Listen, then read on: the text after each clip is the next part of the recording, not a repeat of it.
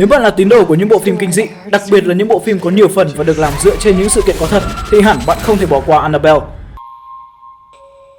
Annabelle là một bộ phim theo thể loại kinh dị siêu nhiên được Mỹ sản xuất và công chiếu vào năm 2014. Đây vừa là phần trước, vừa là một phần được tách ra từ series The Conjuring, đạo diễn bởi James Wan.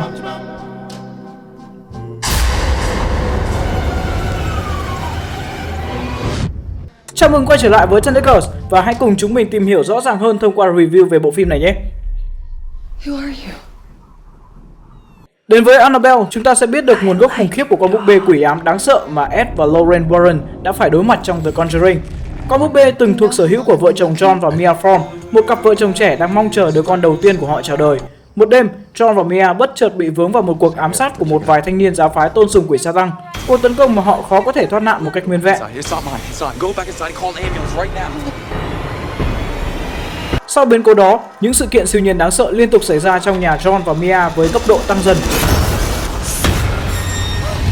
Họ đã bắt đầu chuyển sự nghi ngờ về phía con búp bê kỳ lạ và quyết định ném nó ra ngoài thùng rác.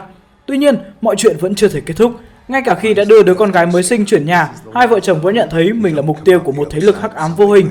Một người mà bằng cách nào đó đã kết nối được với con búp bê trong bộ sưu tập quý giá của Mia, mong muốn tước đi linh hồn đứa con gái của cô.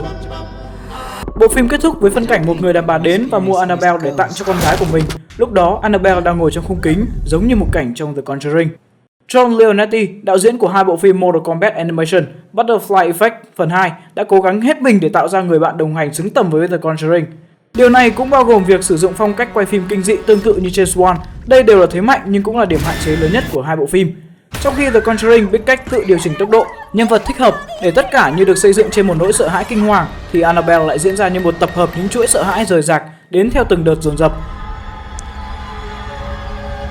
Ngay từ đầu, phim đã xuất hiện một sự căng thẳng đến nghẹt thở, nhưng ngay sau khi cao trào được đẩy lên tột cùng thì ở đây lại có sự lặp đi lặp lại nhàm chán, giống như một món ăn bị nấu chín nửa chừng, gây cảm giác hụt hẫng và sáo rỗng.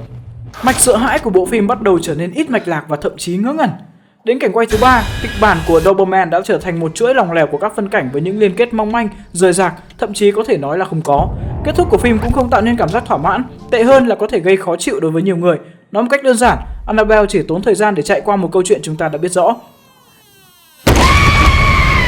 Hai diễn viên chính khá tròn vai, dù không có gì đáng kể. Ward Horton và Annabelle Wallis đã diễn rất tốt, nhưng kịch bản có lẽ không hoàn toàn phù hợp với họ. Các diễn viên kỳ cựu như Alfred Woodard và Tony Amendola cũng bị lãng phí với vai trò mờ nhạt, không có cơ hội để thể hiện đúng tài năng của mình. Cuối cùng, Annabelle đã cố gắng gợi nên cái nhìn đáng sợ của người xem về một con búp bê mang tính biểu tượng, nhưng dường như kết quả lại không được như mong đợi ban đầu. Annabelle đơn giản chỉ là lấy ý tưởng từ các phim kinh dị khác, với nội dung nhiều khi có phần kịch cỡm. Cách tạo dựng hiệu ứng sơ sài không thể với đến tầm mà The Conjuring đã đạt được.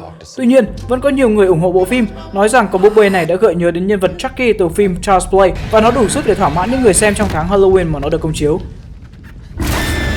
Tuy nhiên, đây cũng được coi như một bộ phim thành công lớn về mặt thương mại khi đã đạt được tổng doanh thu hơn 200 triệu đô la Mỹ so với kinh phí làm phim chỉ khoảng 6,5 triệu đô.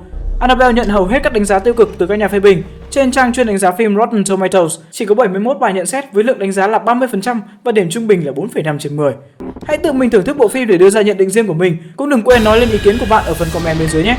Like, share và subscribe Tentacles và Tentacles Movie để cập nhật những video mới nhất. Xin chào và hẹn gặp lại! Và sau đây là một số bảng xếp hạng chúng mình đã thực hiện.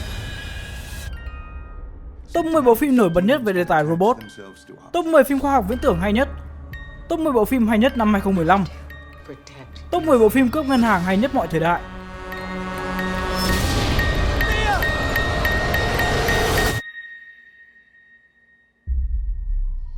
Who are you?